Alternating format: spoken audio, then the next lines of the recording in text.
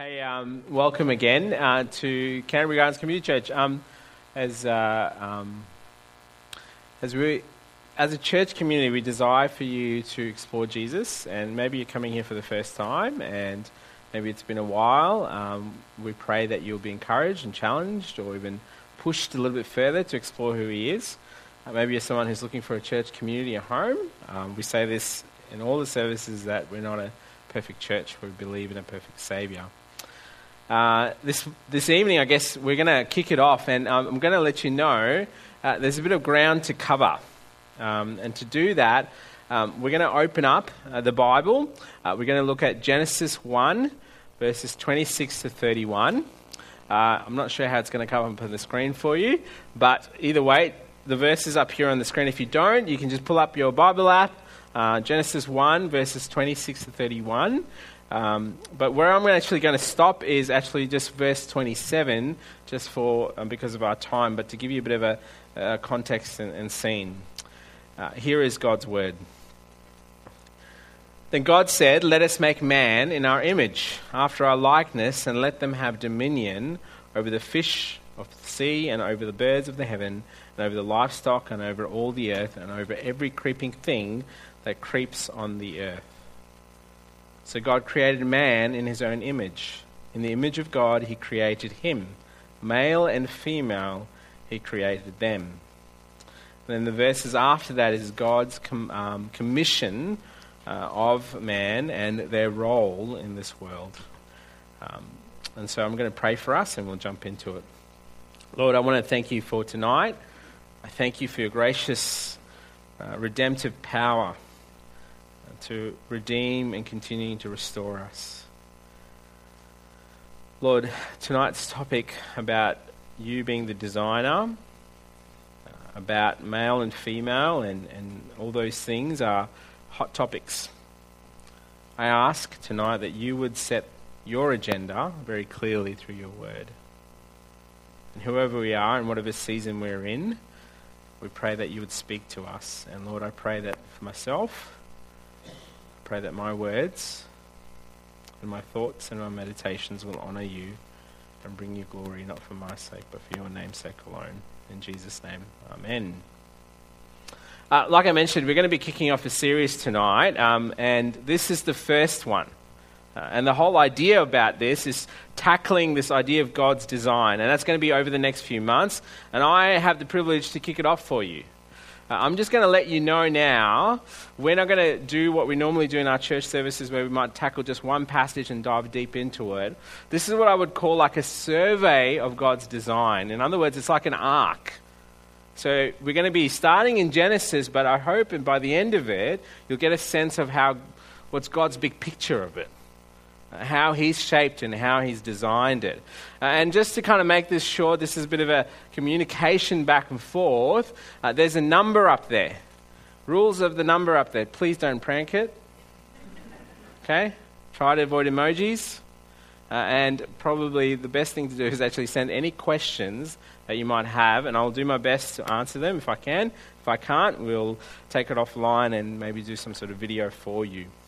Kind of set the grid for us, the passage I just read. I want us to consider these things. 1, God's design. 2, our problem. 3, God's solution. And finally, our call. So God's design, our problem, God's solution, and our call. I don't know if you realize this, my guess is you probably already do, that all of us bear the likeness of someone else. Right? You're all related to somebody, whether that's a great joy or not, but either way, you're related to them. And there's something about you that resemble them in you, right? What do I mean by that? Well, there's personality traits, there's the way that you look, all these kind of things that play into it. So my family, I've got my beautiful wife, Beck. She's half Dutch, half Aussie. I'm the Indian one. So, when we have kids, if you didn't know that I'm Indian, and then we have kids and we get caramel babies, right? White, brown, mixed together. Okay, anyway, that's a different talk. Now, they've inherited from my beautiful wife her beautiful looks, a beautiful smile, those fun characteristics. For me, my hair. That's about it as I can tell. Now, we as humans have been designed by someone. It's not just by chance. We've been designed, and we actually have a fingerprint of the creator of the universe.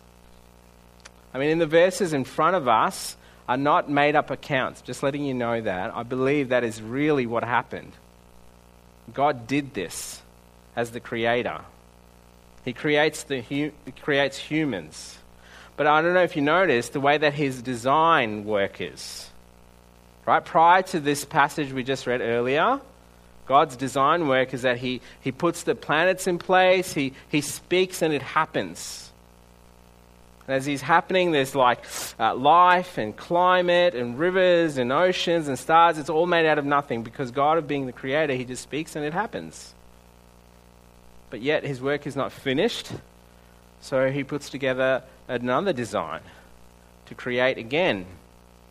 And this time he does it very uniquely. He designs the humans, the first humans, Adam and Eve. I don't know if you noticed how the language comes out in the passage. If you have a look again, there's this conversation going on. Let us. This idea of us is the Trinity. This is God himself. Now, that's another topic on its own, but the whole picture is God himself, all of him is investing in creation and making humans with a specific identity and with a specific mission.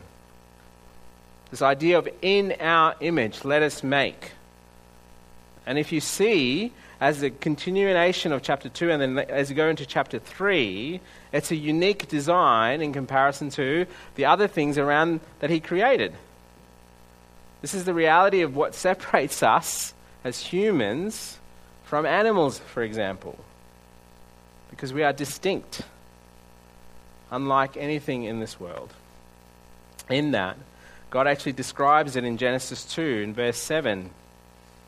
Then the Lord God formed the man of dust from the ground and breathed into his nostrils the breath of life, and man became a living creature. It's up here on the screen as well. But this whole picture that is given before us, as you continue to read in Genesis 2, I'd encourage you to take time to look at Genesis 1, 2, and 3 to give you a bit of a grid. God puts man in the garden to look after it. Now, there's a mission given by God. So, made in his image, given a mission, and God commands this man, hey, you can have everything around you, but just don't eat of this tree. This shows God's authority as the creator and the role of man under his loving care and authority. And then God says, hey, it's not good for him to be alone, so I'm going to create a helper.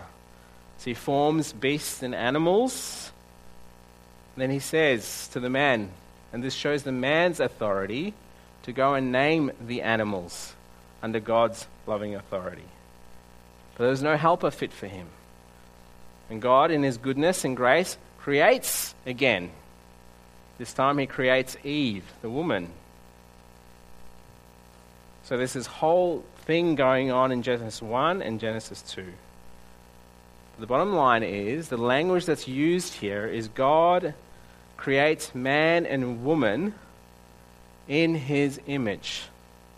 Or, another way to put it is, creates man and woman in his likeness. Later on, there would be a term that would come in Latin, this idea of imago Dei. It's a fancy way, but a wonderful way of describing what it means to be in his image, or as God describes, in our image, in our likeness. There's a definition up here for you, which says, in the book of Genesis, the two terms describe human beings who in some way reflect the form and the function of the Creator. The form is more likely stressing the spiritual rather than the physical. The image of God would be the God-given mental and spiritual capacities that enable people to relate to God and to serve him by ruling over the created order as his earthly vice-regents. Okay, this is image-bearing language. This shows there's authority, but there is an order. That God is the one who's the creator, and he places man and woman. He's the one who defines it under his loving care and order. What I love about this is that God's design is so wonderful and beautiful that God creates this beautiful picture of partnership. Now, friends, there's a reason for this. Even in the way that God creates man, he breathes into them. It's a wonderful picture of God giving life. And the reason why this matters, this is the foundation we need to have first. This is where we need to begin. See, if you don't have this kind of foundation, everything around you will be impacted by it. Because if we don't have this kind of foundation in front of us, we forget that every human being, whoever they are, has meaning and worth from conception all the way to their final breath and beyond. Bowe's language here is that they have worth because they are made in the image of God. They are image bearers. And remembering that, when we remember that they are image bearers, we're remembering also it's who defines it. It's actually not you or me, but God himself is the one who defines us. Being made in the image of God or likeness, it's a reminder that human beings are unique, but we're also called to be under the loving authority of God. And that there is only one God. He's already taken that role, and we're under his loving care and authority. See, this means that when you and I look at people around us, whether they're of a different race, ethnic background, religious upbringing, male or female, or people, even those people that you don't even actually like for whatever reason, we need to remember first, if you follow Jesus Christ, they are image bearers of God. This week I'm preaching at the night service, and because probably most of you are young and cool and hip and that kind of language, I'm not sure if that's still in. No, it's not in. Thank you, Beth. And so I decided to go to my barber. And when I say my barber, he's not my barber, just the guy that I go to cut my hair. And his name's Adrian. Adrian is I've explained who he is before. Adrian's a wonderful guy. I love talking to him about God and the things of God because every time we go, the conversations get closer to who he is and his heart's opening up to who God is, which is wonderful and exciting. And so Adrian is sitting there and he's explaining to me, we had a big religious conversation, then we ask each other, so what are you doing this weekend? So he goes, I suppose you're going to go to church on Sunday. I said, yeah, I'll be there. And I said, what are you doing this weekend? And he said, I'm taking my wife out, it's her birthday. And then, on Sunday, I'm actually doing something. I said, what are you doing? He goes, we've got one of our clients who comes here who's just been diagnosed with leukemia. So I'm going to go to his house. I'm going to do a really good haircut for him and give him a good shave. What is that? That in that moment is Adrian, an image bearer of God, displaying something of God in him. Now, what do I mean by that? I want to make this very clear, though. Adrian and I still have a problem. Because guess what? Even though Adrian's doing that wonderful work, it won't save him. He needs someone to intervene. So, what's our problem? That's the next point. In our day and age, probably this is a very hot topic because a few years ago, you would have probably seen these two people pop up on your feed in some way. So this is Bruce Jenner, who I think is still calling himself Caitlyn Jenner. He decided that he's not a male, he's a female. So Bruce now sees himself as female. He decides to change his identity. He decides to change his image. And that's an American thing, but what about in Australia? Well, this is Ruby Rose. If you don't know who Ruby Rose is, she's an actress. She's just got a new film deal being Batwoman. And she's also a DJ, and she's quite popular around the globe. This is how she describes herself. She's gender fluid. and does not identify strongly as a woman or a man. And then in July 29th of 2016, there was a thing called the National Sex Survey. And the question was asked, which of the following terms do you feel best describes your gender? And usually it used to be male or female. But in this survey, there was 33 possible responses to this question. Friends, we may be in shock, particularly those of us who know Jesus, but that's the problem. There is a problem. We have a problem when we as a culture, when we as individuals reject God's design. We reject his design. And this is actually played out in the Bible. The Bible actually talks about this and the story of creation as you continue to read. And you see in Genesis 3, it's up here on the screen, the enemy of God and the enemy of man, Satan, representing the serpent, comes up and says, hey, you know that fruit that God said don't eat? Well, come on, you can eat it. And he says, you won't die, for God knows that when you eat of it, your eyes will be opened and you'll be like God, knowing good and evil. Friends, this is what happens when humans try to take the role or position that is reserved for God alone. What happens is this is sin. It infects everything. And actually in the story of the Bible, you have this constant thing coming up. Particularly Israel as a nation, they're called out to be God's people. And every time another nation comes and takes them over, they're called to worship idols. So if you want to, if you go to in sort of ancient Near East, and in the most recent time you would have seen this, if you guys are old enough like me, when Saddam Hussein was toppled, there's a statue of him, and they topple it down. This is when a dictator makes an image of themselves. That's what's this idea that shows up in Old Testament. This idea of likeness is expressed. The most ultimate way is to ultimately worship ourselves. You know what? God actually warned the people of Israel about this. You read in Exodus chapter 20, and the world-famous 10 Commandments, in verse 4, God says, you shall not make for yourself a carved image or any likeness of anything that is in heaven above, or that is in the earth beneath, or that is in the water under the earth.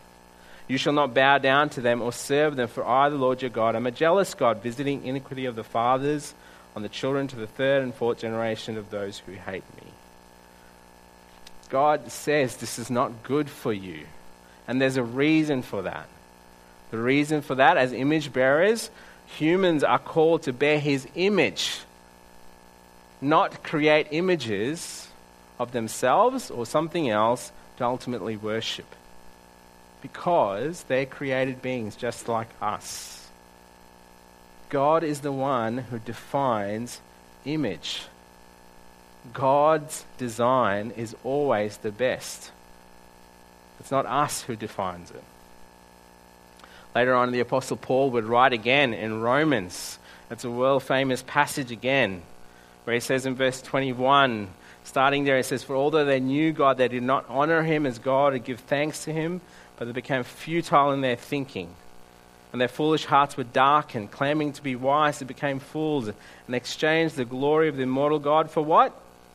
Images, resembling mortal man and birds and animals and creeping things. So therefore, God gave them up to the lusts of their hearts, to impurity, to the dishonoring of their bodies among themselves, because they exchanged the truth about God for a lie, and worshipped and served the creature rather than the Creator, who is blessed forever. Amen. Friends, this is what happens. This is our problem. This is what goes on when you forget who sets image, who is the designer. There's also a reminder to you and I that in the creation story that there is order, that God is God. And in passages like later on, even in the Old Testament, and then into Romans, reminds us there is an image disorder. When you and I play God, things are turned upside down. It gets messed up. This is our problem. And that's a problem that's been there since Genesis 3. Friends, this is why we have the abuse of men and women or children, because we do not see them as image bearers of God. This is why cowardly men use language of "I'm a man" to sin against women, because they do not see that women are image bearers of God. See, when we have the right view of male and female in the way that God has designed it, then we are called to live in a particular way. But sadly, people use it and are abusing it or even misrepresenting it. This is why I think in our world, you and I are constantly in confusion. Not just in the world, but I think I would dare to say sometimes even in the church community. Because God's design is not taken seriously. This is why God is so merciful and gracious that He is the one who brings the solution Himself. He is the one, as the creator of the universe, brings the solution. And His solution is not based on your terms or my terms. It's based on His terms. Another passage again, the Apostle Paul writes in Colossians 1 these words. He, that's Jesus, is the image of the invisible God, the firstborn of all creation. For by Him and through Him all things were created in heaven and on earth, visible and invisible, whether thrones or dominions or rulers or authorities, all things were created through Him and for Him. He's before all things, and in Him all things hold together. And then later on, Paul writes how Jesus is the preeminent one, that He is the firstborn. And how that's displayed? Well, the most powerful way it's displayed is in verse 19. For in Him all the fullness of God was pleased to dwell, and through Him to reconcile to Himself all things, whether on earth or in heaven, making peace by the blood of His cross. God's solution is sending His only Son. I mean, this idea of Jesus being the image, it's not like you and me. It's not like you and me. Another way to put it, He's the perfect imprint of God. In other words, if you want to know what actually God looks like, if your friend says, what's God like? Introduce them to Jesus. Point them to Jesus. Because He is the Creator. And God is bringing Him as the solution, and He sends His Son. Because He is the one who would come into this world and does what perfectly we ought to have done. He bears the image of His Father perfectly. This is God's solution. This is God's gift for restoration. But see, the thing that really sticks out to me is that this image bearer, this one who is Jesus, comes into the world and is willing to become marred. There's a prophet by the name of Isaiah who says in Isaiah 52, behold, my servant, talking about the Messiah, shall act wisely. He shall be high and lifted up and shall be exalted. As many were astonished at you, His appearance was so marred beyond human resemblance. This form beyond that of the children of mankind. You go on in Isaiah 53 and it talks about the Messiah again, where it talks, for He grew up before Him like a plant, like a root out of dry ground. He had no form or majesty that we should look at Him, and no beauty that we should desire Him. He was despised and rejected by men, a man of sorrows, acquainted with grief, as one from whom men hid their faces. He was despised, and we esteemed Him not. This is Jesus, the perfect image, is willing to go to that length for you and for me. He was oppressed and He was afflicted. He didn't open His mouth, and He was willing to go to be slaughtered on the cross and to become disfigured on your behalf and mine. See, God's restoration plan is by sending Jesus Christ to take our place. This is God's solution.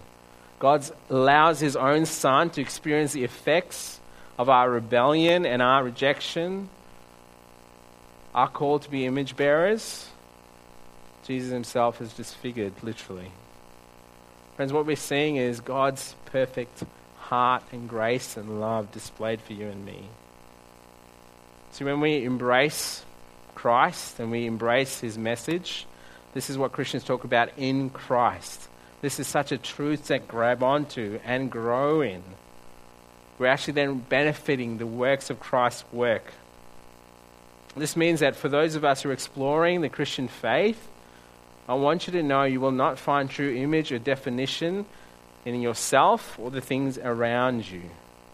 It won't be found in how many likes you have in your Insta account, or maybe even redefining your sexuality. You will not find your identity in that. It's God who defines, not you or me. And we would invite you to be confronted by that. We would invite you to explore that. We would ask you to ask the questions. We pray that you'll be open to the good news of Jesus.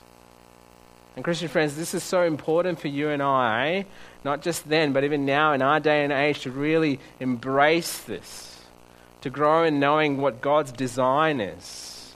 Because when you and I continue to grow in God's design and trusting in the way that he's designed it, that means when we live in this world, confronted by things that constantly say no, we come back to what God says, not what culture says. We come back to what God has designed, not what culture designs for us. And the only way to do that is to actually grow more in seeing Jesus and what he's done for you. See, God's design is perfect. God's design is very clear. He designed male and female with purpose to live under his loving care and call. So what is our call? Well, like I said, if you're exploring the Christian faith, God's design for humans is that we are called to be image bearers, male and female, under his loving care. You may not be there yet. You might have lots more questions. We would invite you to ask your friend who brought you tonight. We might even ask you to come and chat to us after the service. But we pray that you will give your life to him. Christian friends, let me just remind you and I, God is the designer. You and I are the clay. He's the one who defines. See, your friends who don't know Jesus will struggle to understand this. So before you jump on the bandwagon of yelling at them and telling them that they're wrong, why don't you step back and ask them this question: who do you say God is? Because their understanding of God will define how they view all of this idea of design. So walk through this idea that God is the one where they need to start. God and who he is in Christ. What Christ has done is where you need to begin. And if you're someone who's struggling with the way that God has designed you, welcome to Canterbury Gardens Community Church. We would love to talk to you and we would love to journey with you as a church family, because we trust and believe that his design is perfect and good. And Christian friends, our call is to constantly point people to the designer. They need to meet the designer.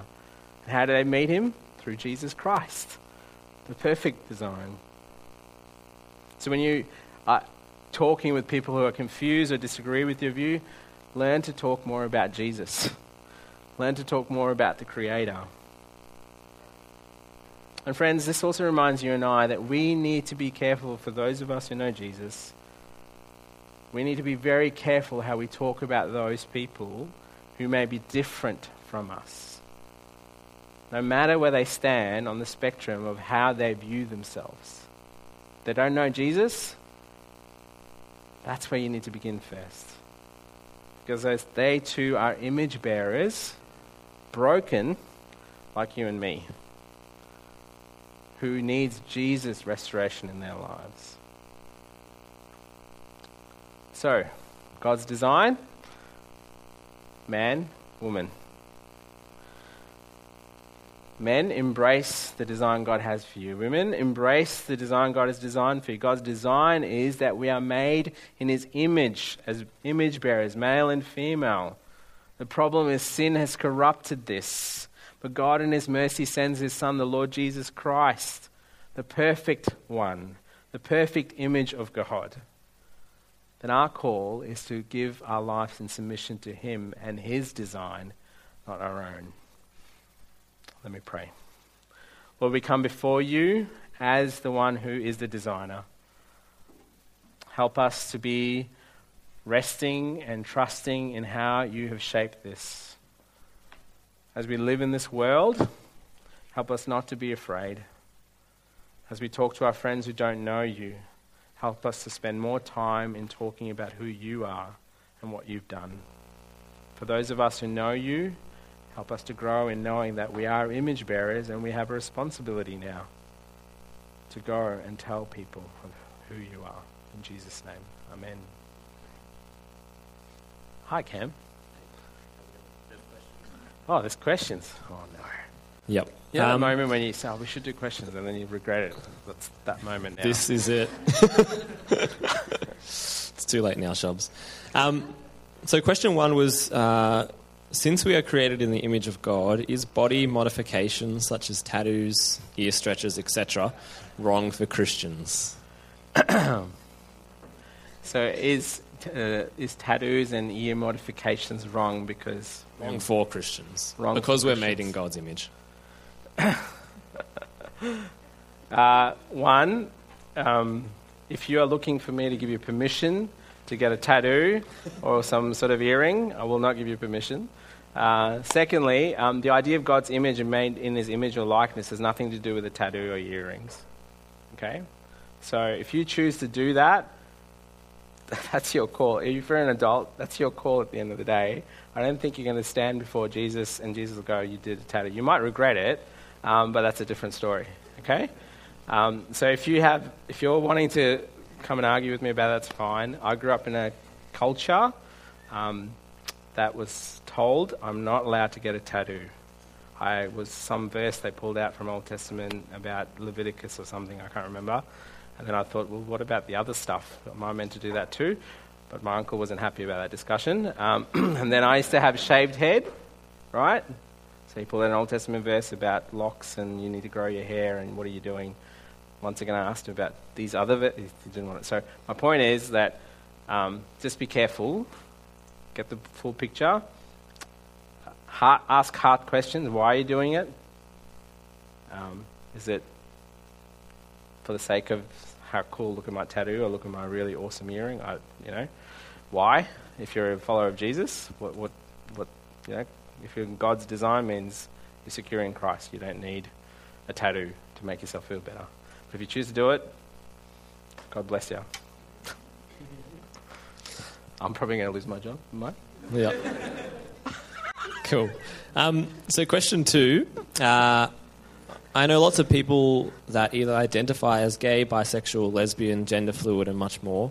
When sharing the gospel with them, these issues will certainly come up. How do we share God's love with them without alienating them? Yeah, look, I just want you to know that the gospel message is offensive, right? So the good news of Jesus is offensive.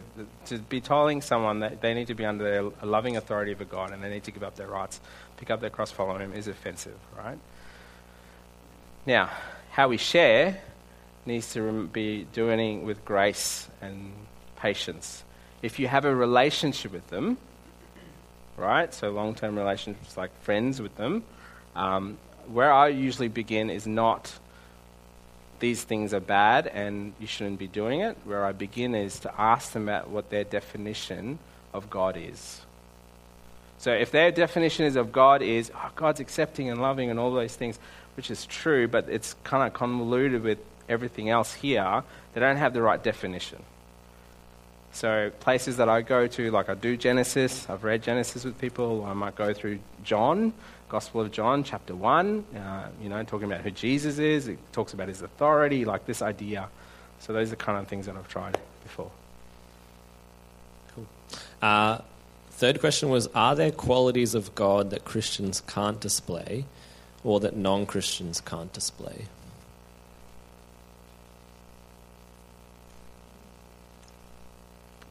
I'm not sovereign. I'm not perfect. I'm perfect in Christ. Non-Christians can't fully display in the sense of what what God offers in forgiveness and mercy until they have Christ in them. There's a technical language called common grace, right? Common grace means, like my friend Adrian, who's barber, and he's cutting someone's hair and he genuinely wants to love people. That's a common grace thing. But he doesn't know Christ fully, and he's still under the wrath of a holy God, and he needs God's restoration and all of that. I don't know if I answered the question, but yep. I think so. The last question. If you ask that question, come and chat to me after, actually. Yep. Last question. It has two parts to it. How would you suggest that we speak up against issues specifically relating to image in our culture? Yep. For example, gender confusion and other things around. But how do we also do this in a way that doesn't come across as judgmental and forgetful about our own image problems? Sure. The first part, I would say that if you're having a conversation with someone, whether via social media or one-on-one, if they don't know Jesus, until they're confronted by that, they're not going to fully get it. So you still need to engage with them. Be gracious, be humble, be truthful. I don't think there's anything wrong in saying, like my neighbour, who thinks, I'm an idiot for thinking what I do, telling him, well, that's okay, I still love you, and still speak the truth, because God has to. So I think it's engaging with them in humility and grace, and still speaking truth, just as Christ has done with me. He confronts me with grace and truth. So that's where I'd begin with that. And I think in popular kind of discussions, whether if you're in forums or things, whatever else you might be doing, just remember that your goal is to glorify God. Okay? That's the top goal always. So how you glorify is, work that out, what that's going to look like. That's one. Second? What was the second question? The second was, how do we just do it in a way where it doesn't come across as judgmental, forgetting about our own problems? Yeah. Friends, I'd just say to you that friends who don't know Jesus will think you're judgmental. I'm just going to be honest with you. Like, my friends who don't know Jesus think I'm judgmental. But my role is not to sit on a high horse, but is actually come down from a level, hopefully, of saying, I too deserve judgment. And so I need to be constantly pointing to grace and truth and love and talking through that. I think sometimes as Christians, we're forgetting the art of asking questions. Okay? I'm just putting it out there. I think we as Christians need to be careful that as soon as someone tells something that hits one of your buttons, don't just be like, all right, let's go. Okay? If someone presses your button, that's the whole point. They want to press your button. The idea is learn to go, okay, why did you say that? Where's that coming from? Like my neighbour, I've said this to you guys before, I think. He says to me, you hate gay people. I said, me? He goes, yes, you, because you're a Christian.